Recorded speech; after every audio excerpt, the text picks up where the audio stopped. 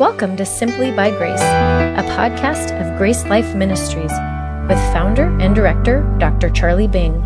This podcast and other helpful resources can be found at our website, gracelife.org. Now, here's Dr. Bing. I'm glad you joined us today because we're doing something a little different. We're doing a live webinar with Grace Center for Spiritual Development and Grace Theology Press, who have published a new book called Living by Grace, and I've written a chapter in there on practicing grace in ministry. And that's what I'm going to be talking about right now with Mark Ray from Grace Center for Spiritual Development. The other authors are Fred Shea, Phil Congdon, Mark Haywood, and Mark Ray himself, and I think David Anderson. And the book is available right now. You know, we often talk about grace and how we're saved by grace, but this book focuses on how we use grace, allow grace to help us in ministry. So enjoy the webinar. There'll be a short talk, and then there'll be some questions afterwards. Enjoy. Well, let me welcome you all again. My name is Mark Ray. I'm Executive Director of the Grace Center for Spiritual Development, and I'm just as pleased as I can be that you all have joined us.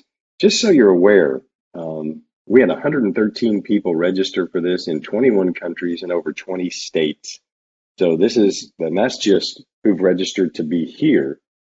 We also have a tremendous number of people that will watch it on Facebook Live and watch it again and again and again. So we are just thrilled that you've chosen to join us here.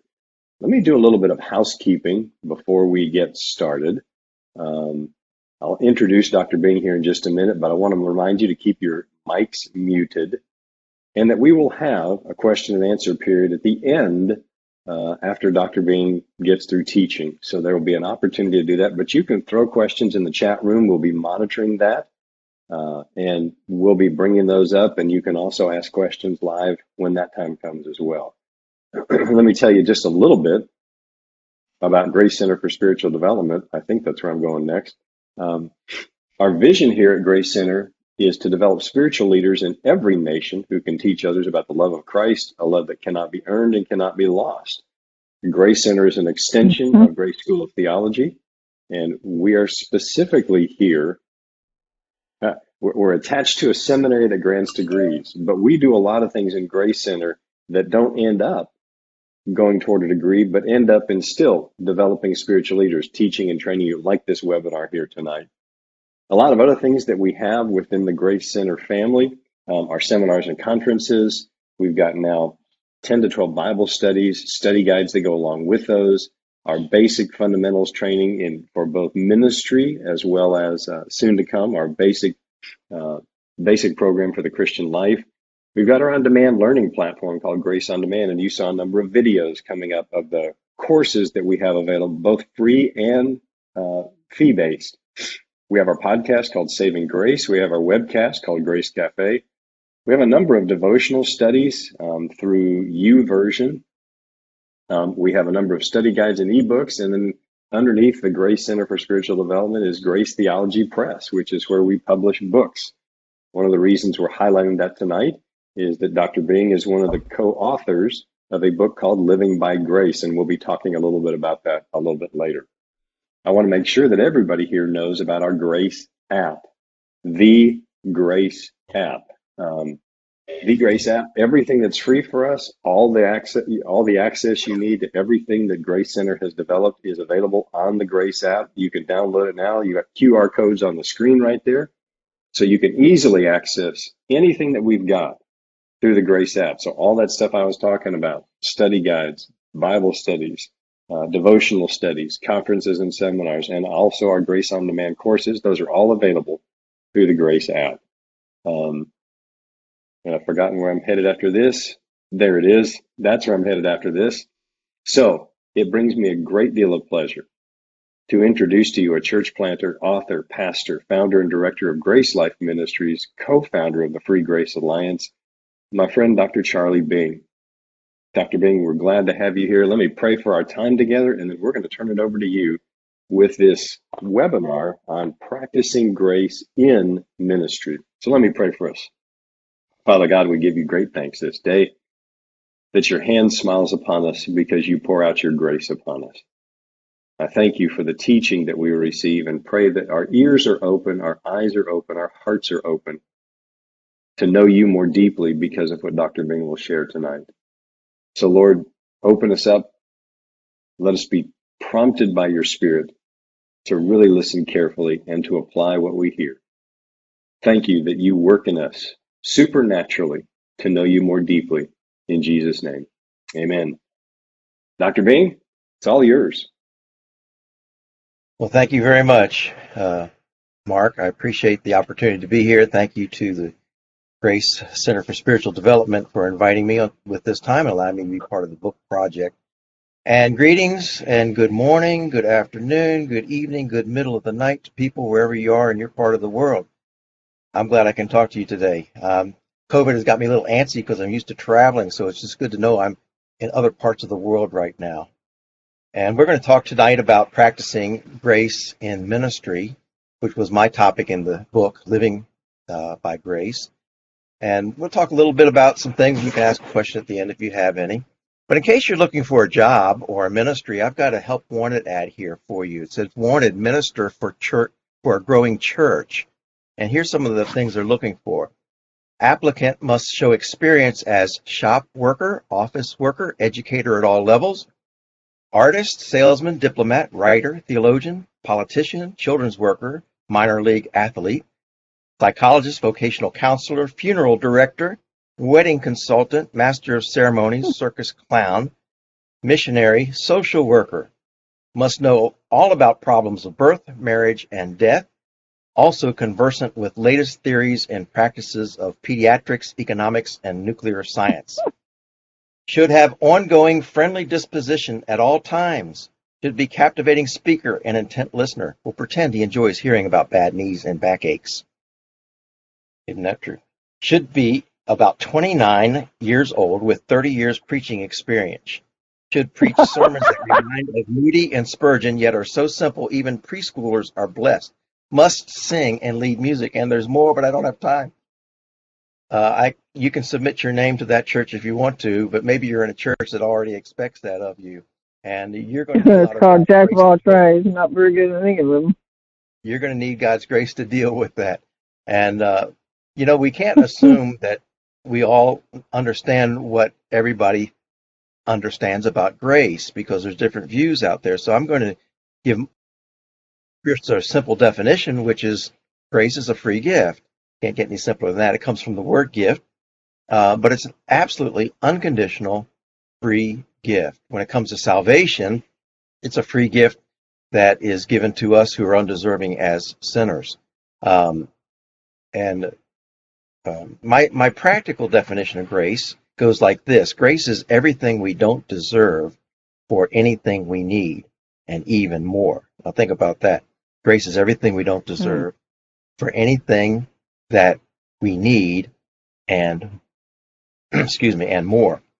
So there's some people to talk about cheap grace and costly grace, but that to me doesn't make sense. It describes it as free, absolutely free. So we're starting on that basis there.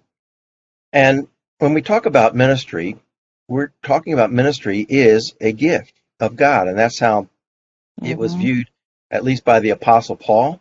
He says in Romans 1:5, through him we have received grace and apostleship for obedience to the faith among all nations for his name. In other words, Paul is saying that this apostleship of his is a gift of grace from God. He didn't see it as something that he deserved, something that he earned because he was good. He called himself the least of all the apostles and the chief of sinners. So the very privilege of being in the ministry, if you are in any way, and you probably are in some way and should be in some way, is a gift and a privilege given to us by God, not something we deserve. Ephesians 3:7, he says something similar when he speaks of the ministry to the Gentiles and the Jews, of which I became a minister according to the grace of the gift of the grace of God given to me by the effective working of his power. What a wonderful phrase that is, the gift of the grace of God. So we want to think of ministry in that way, as it's a blessing from God. We don't deserve it. We don't earn it. If God were to look at the resumes of our early life or teenage years, we would immediately be Mhm. disqualified. I would. So it is a gift from him, and we should humbly accept it and consider it that way. It's a privilege. Mhm. It's a stewardship. Now, ministry Mhm. is also a mindset, and I think the Bible is teaching that we should, since we have this ministry, use it to serve other people. And specifically, He's given to each a gift, and that gift should be used to minister to other people as well. So 1 Peter 4:10, as each one has received a gift, minister to one another as good stewards of the manifold grace of God. So by God's grace, He has given out spiritual gifts to people, and we're to be good stewards and show that by our ministries and in our ministries to other people. Like if He's given us a gift of speaking, speak as if we're the oracles or the Word of God itself. If anyone ministers, let him do it with the ability which God supplies, that in all things God may be glorified through Jesus Christ, to whom belong the glory and dominion forever and ever. So here it's telling us that God has not only gifted us with the privilege of ministry, but He's given us specific gifts in which we can use them, and we won't all use them the same way. But the assumption is you have a gift, and you should use it to minister to others. That doesn't mean vocationally. It could mean as I hate the term, lay person or a non-vocational person in the church. Let me make a point that ministry is a codependency. I don't know if that's the best word to use, but that's the word I kind of settled on. And my point in saying that is that you can't do it alone. When you read that list of descriptions in the minister wanted ad, and you see all the things and expectations required of you, you come to the conclusion that you can't do this alone. And so someone has said that in ministry, God asks us to do what we cannot do with resources we do not have. And some of you are saying that's true. God has given us a task we cannot do with resources we do not have. Well, what does that mean? It means that we have to depend on Him. And Paul says it, I think, very well in 2 Corinthians 3:5-6. Not that he talks about his new covenant ministry there, not that we are sufficient of ourselves to think of anything as being from ourselves, but our sufficiency, our ability to do this, is from God, who also made us sufficient as ministers of the new covenant, not of the letter, but of the Spirit. For the letter kills, but the Spirit gives life. You see, when Jesus was training his 12, He put them in situations that were impossible, like the storm in the middle of the sea, and that's something they couldn't defeat on their own. Peter couldn't walk on water on his own. They learned to depend on Him for doing the impossible, what seemed impossible. When He asked them to feed the 5,000, they realized, Lord, we don't have any food. And so Jesus multiplied those fish and bread just to show them that they had to depend on Him because He could do what they could not do with resources they did not have. And when we approach ministry, we need to approach it that way, as servants who are in and of ourselves cannot do this, but we have to depend on God and His resources. So I call it a codependency, for lack of a better term right now. And, you know, a good model for ministry is always our Lord Jesus Christ. And it is said of Him in John 1:14, as you know, the Word became flesh and dwelt among us, and we beheld His glory. Glory as of the only begotten of the Father, full of grace and truth. This is one of my favorite passages. It describes Jesus as being full of grace and truth. In other words, not only did He love people unconditionally and accept them unconditionally in their sin, which meant that He offered them a way in their sin to be saved, but He also spoke the truth. And sometimes that was very costly. It cost Him His life, didn't it? But He also was bold enough to speak the truth and never waver from that. I think a good illustration of that is the story of the woman caught in adultery. When Jesus catches her and He asks for, witnesses and so forth, and it turns out probably to be a setup, and He knows that. Maybe she was caught in adultery, because what He says to her at the end of that story is, "Go and sin no more." And in that statement, what you see is the grace to let this woman go, not be stoned, but he knew that he was going to pay the price for her salvation, and so she didn't have to pay by being stoned, even though that was what the law said. But there was the grace of the Lord Jesus Christ being shown, and then the truth, because he said, go and sin no more. He did not back away as modern times tell us to do and not call sin sin. He called adultery a sin, and he just said, just don't do it anymore, because he knew how harmful sin can be. So you see that our model for ministry, Jesus Christ, full of grace and truth, is what we should strive to be in the ministry. It's something given to us as a gift. We should have the mindset of using our gift to serve others. We acknowledge our dependency upon him, and we use Jesus as a model. What would Jesus do? Okay. Now, I've broken down the practicing grace and ministry into 5 different categories, just to show them to you, and won't spend equal time on any of them. They won't be on all of these, but one another ministry I mentioned first because the Bible assumes that each of us has a gift and that each of us will use that gift in ministry to one another. And there are so many one another verses in the Bible that we don't have time to go through them today or tonight. But it's obvious that the expectation is that every believer will minister to other believers, or in evangelism to unbelievers, in order to help them become Christians and then grow up in Jesus Christ. And it takes grace to do that because you're dealing with people.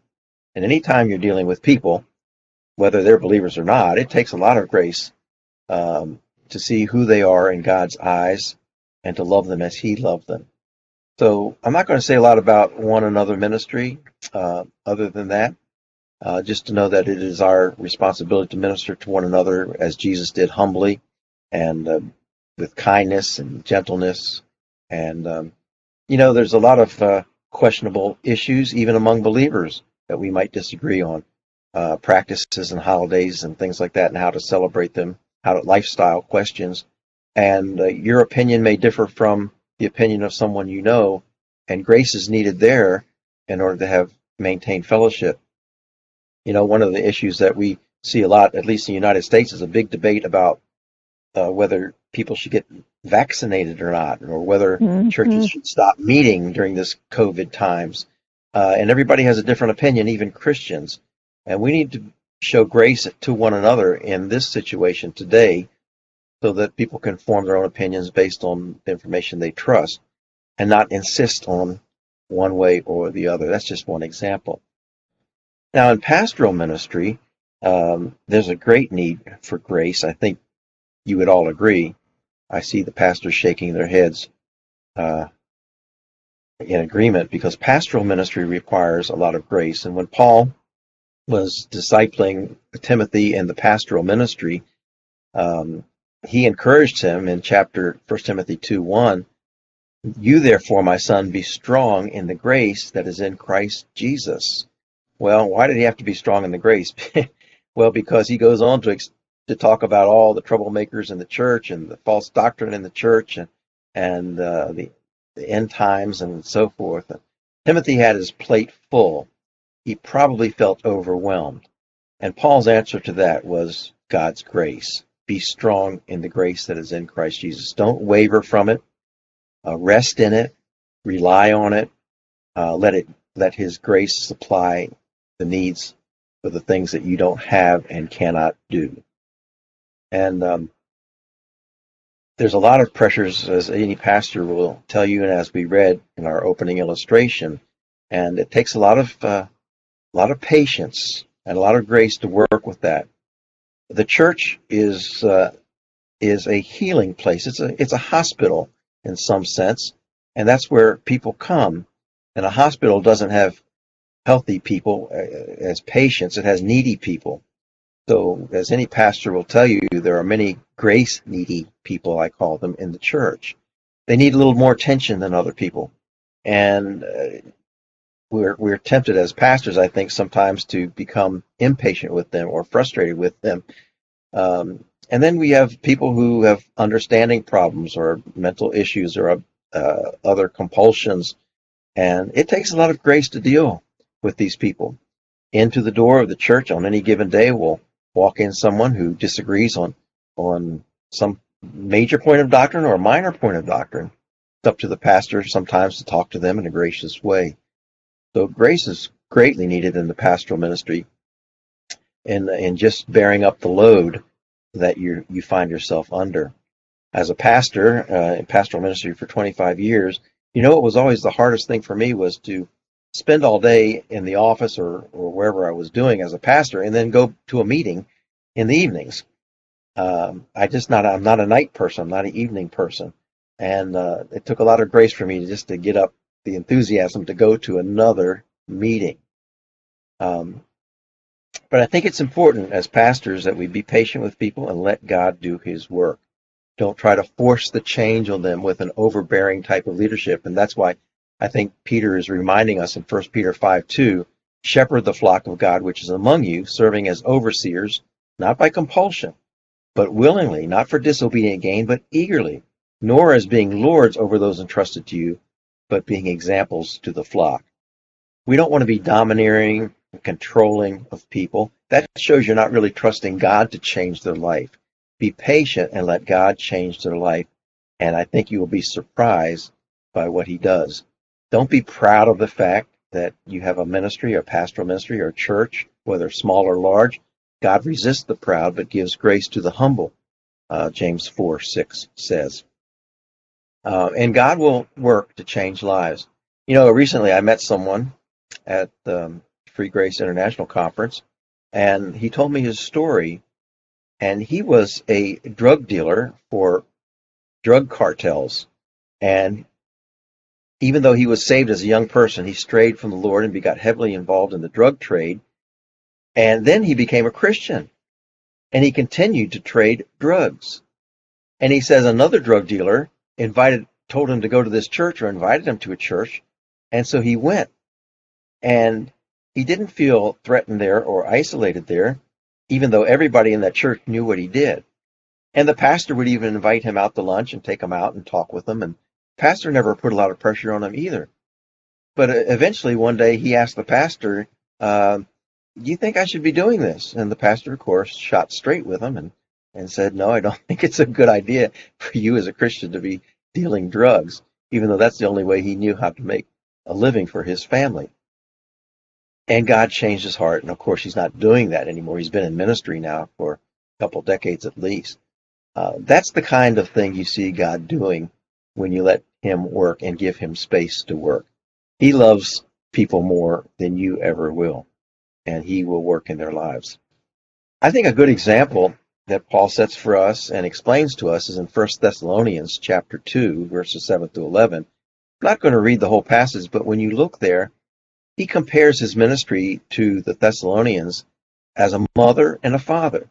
And a mother, he mentions the sense of gentleness and as a nurturing, as like a baby being nurtured. And that's what grace does. It's gentle and it nurtures people. And as a father, he compared his ministry to the encouraging or consoling that a father would do, and the affirming ministry that a father has. And he kind of summed it up by saying he imparted his own life to them. And so imparting his own life was just a gift of grace to these people. Because what more can you give? And so in other places, he described himself as a drink offering that's being poured out on the altar of their service. And that's all he could give to them.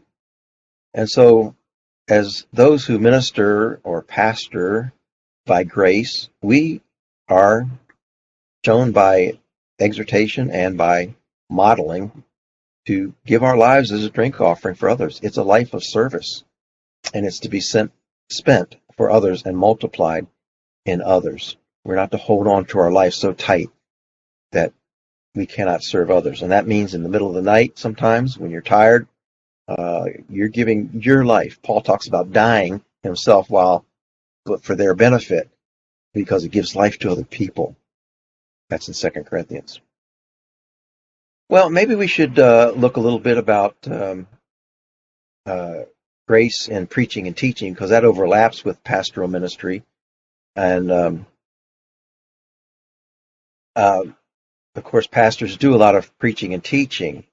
And I think my word about grace there in preaching and teaching is that make sure that we're not just telling people what to do, but what God has done for us, because that's where it starts. People will do things if they're bullied enough, or scolded enough, or made to feel guilty enough. People will conform their behavior, but that doesn't change their hearts. That would be spiritual abuse from the pulpit or the teaching lectern. What we want to do instead is what Paul said and modeled for us again. We see it in Romans, where for 11 chapters he talked about what God did for them by his grace, and then only then in chapter 12 and 1 through 2 he tells them what they should do. I beseech you, brothers, by the mercies of God, that you present your bodies a living sacrifice, wholly acceptable to God, which is your reasonable service. And do not be conformed to this world, but be transformed by the renewing of your mind. In other words, what Paul was saying, based on what God has done for us, what we should do for him is just offer our bodies. That means everything to him. Everything that we are is in our body. That's the package. And we're to offer that to him. And so for 11 chapters, it's grace. And then in the final chapters of Romans, it's service. But he's given us a reason for service and a motivation for service. Not guilt, not fear, not bullying, not chastising, not scolding, but just reminding people what God has done for us. And that by the way, you'll see that same pattern in Galatians, Ephesians, and Colossians, of Paul talking first in the early chapters about what God has done for them, and then, and only then, does he say, okay, now here's how you should live, or how you should walk worthy of your calling. And then he talks about what they should do. So I hope that you who preaching and teaching will always remind people what God has done as a way to motivate them when you remind them about what God tells us to do. And so don't just start out with a list of do's. That can easily lead to legalism and Phariseeism and just outward conformity. We really want to see the hearts changed, and the hearts are changed by grace. In fact, Titus chapter 2, 11 through 12 reminds us that it's grace that teaches us. I love this verse. For the grace of God that brings salvation has appeared to all men, teaching us that denying ungodliness and worldly lust, we should live soberly, righteously, and godly in the present age. You see, it's the work of God, it's the grace of God, the responsibility of God to teach us. He uses us, so we have responsibilities, but it's his grace that people will respond to more readily. And that word teaching there means really to train up. We get the word pedagogy from that word. And it's the grace of God that helps us to turn away from a worldly or ungodly lifestyle to a godly and righteous lifestyle. So we give them a motivation, again, by teaching and remind them of what God does, reminding them how much God loves them. And after all, 1 John 4:19 says, we love him because he first loved us. So it starts with God loving us, and he shows us that love by sending grace to us. The grace of God that brings salvation has appeared. And then that grace begins to train us and teach us. And so God, in 1 Peter 5:10, is called the God of all grace. And we need to remind people about that. We can move on to talking about grace and evangelism from the pastoral ministry. But my challenge to pastors is to be humble servants, to share your gift, not in an overbearing way, but use it to teach and preach and remind people about what God has done. Give people time and space to change. Let God's grace change them. Just pray for people and bring them up before the throne of grace and you'll see change in their lives. It may take years, but be patient. You'll see grace change their lives. Now, when it comes to evangelism, which of course is part of the work of anyone in ministry, and pastors also, because Timothy is told to do the work of an evangelist in 2 Timothy 4, I think the main message here is to keep the gospel of grace free and clear. We have to remember that God is called the God of all grace in 1 Peter 5:10. You see the verse there, may the God of all grace who called us. That reminds us that God is not only a God of love, even though the term love is used more for him, but he's also a God of all grace. And the way I see the two characteristics of God relating is that God loves the whole world, but his love does not save us. He had to send Jesus Christ as a free gift. That's his grace.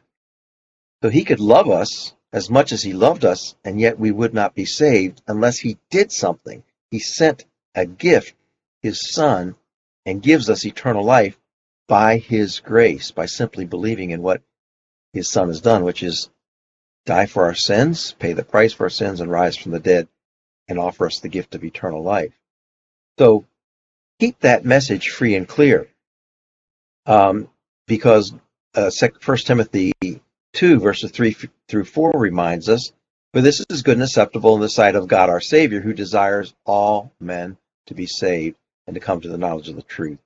Now, I believe that the word all men there refers to all people everywhere. And God wants everyone to be saved. So think with me for a moment. If God wants everyone in the world to be saved, why would he ever want us to make a complicated or difficult gospel to present to people? Why would he ever give hoops to jump through?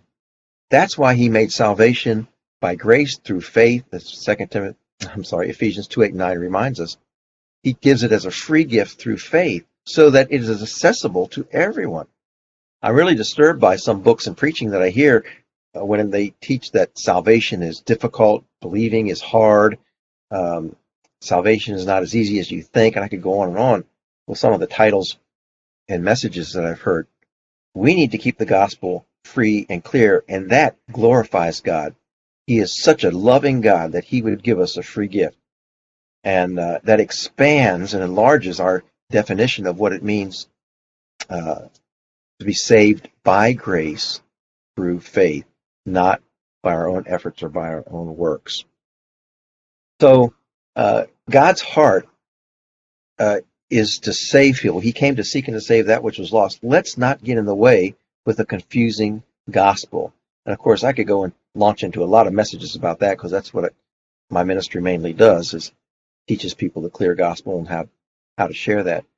Let me say a word about missions here as the final part of ministry, because missions is not an option, in my opinion and my observation of what the Bible teaches. We are to be witnesses. We are to go and make disciples of the whole world. And missions is evangelism done cross-culturally or across barriers of culture or geography, and with the goal usually of planting of churches that can multiply and make disciples of others. And I would simply say about missions to you is that when you, first of all, you should engage in missions, of course, because the Bible doesn't give it as an option, it commands it. And if you can't go, you can always send and you can always pray. So there's always a way to be involved in missions. But one of the things I've found in my missionary activity is one of the major issues you'll face theologically is the Arminian view. Not Armenian. Armenians only live in Armenia. Arminians live all over the place. And that is the belief basically summarized by you can lose your salvation. And so I encounter that view almost everywhere I go. And the answer to that view that is so popular around the world is God's grace. It's unconditional.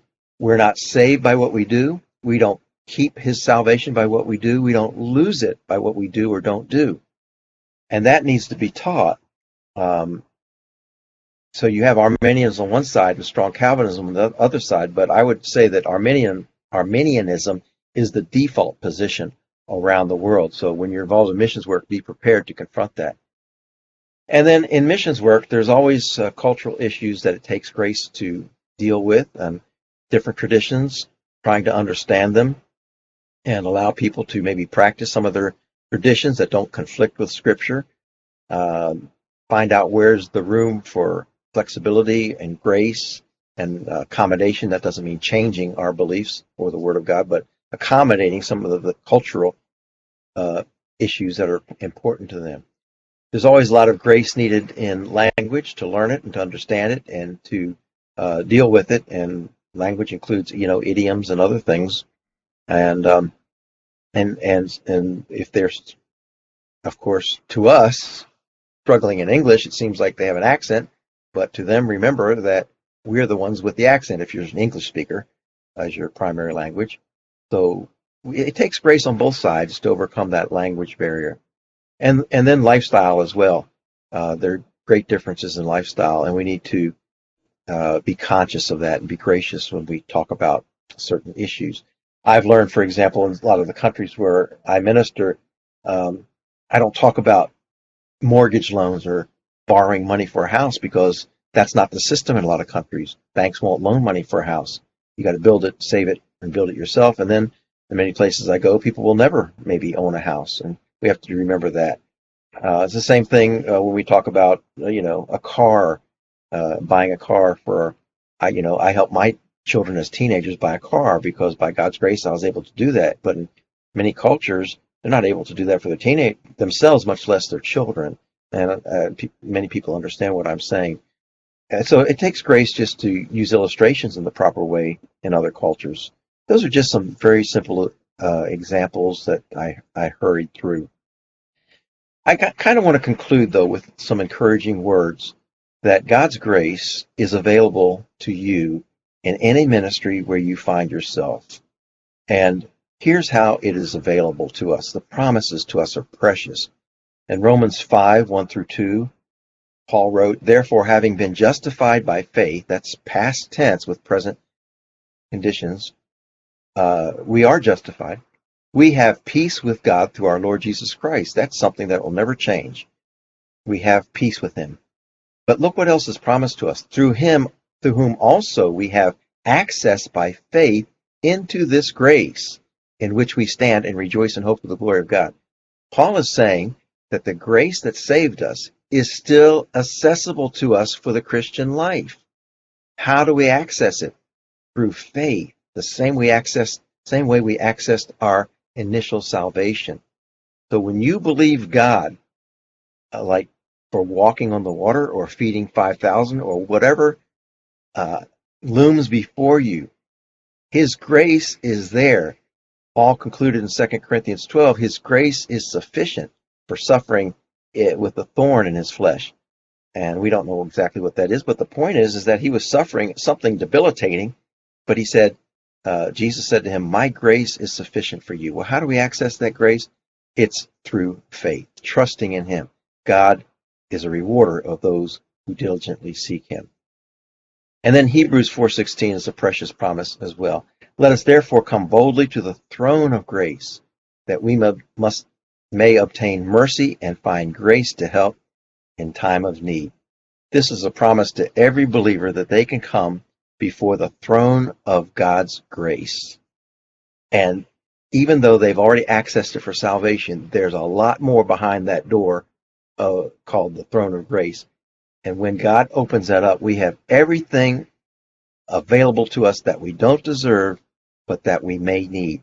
And we'll find mercy, we'll find grace for any need that we may have. I can't think of a more wonderful promise that should propel us forward in ministry and confidence that God will meet the needs that we have, no matter what they are. But we have to access them through faith and come boldly, not apologetically, boldly as children of God to the throne of grace because we've been justified by our Lord Jesus Christ. Now, let my final word be to any of those who are listening who may look at verses like this and say, it's a wonderful promise, but I'm not even sure about my salvation, or I don't know I'm not 100% sure where I'm going to go after I die. And let me just tell you that the grace of God that is promised to us as believers is promised to you in salvation, if that is your need. For by grace you have been saved, he reminds his readers. And that means and you cannot work for it, you cannot earn it, you can never deserve it. That's why he says, by grace you have been saved through faith. You have to believe that Jesus is God's Son, who has come to die on the cross and pay that penalty for your sins. He rose from the dead so that he would be qualified to give us the life that he displayed in the resurrection. And if you simply ask him for eternal life, he will give it to you, because God is not a liar. He always keeps his word, and he'll never take that life back. He'll forgive all of your sins and give you life that can never be lost. That's his promise. So reach out to him in faith, even while you're listening. No ritual, no prayer, but just thank him for the gift of eternal life, and you'll begin a new life and journey of experiencing God's wonderful grace. So that's about what I wanted to say, and I think my ministry, if you want more resources, gracelife.org. There's a podcast called simplybygrace.org. You can access it there or from the website. Resources about becoming a Christian, about grace, and how to grow in grace. So thank you all for coming. Thank you, Dr. Bing, for sharing so many insights as well as sharing scripture. We are all really inspired to practice grace. My gratefulness to everyone. Thank you. Thank you, everyone. Thank you for listening. For more resources, or to help spread the message of God's life-changing grace, visit our website at gracelife.org. We'd love to hear from you. Send us a message at simplybygrace@gracelife.org. See you next time.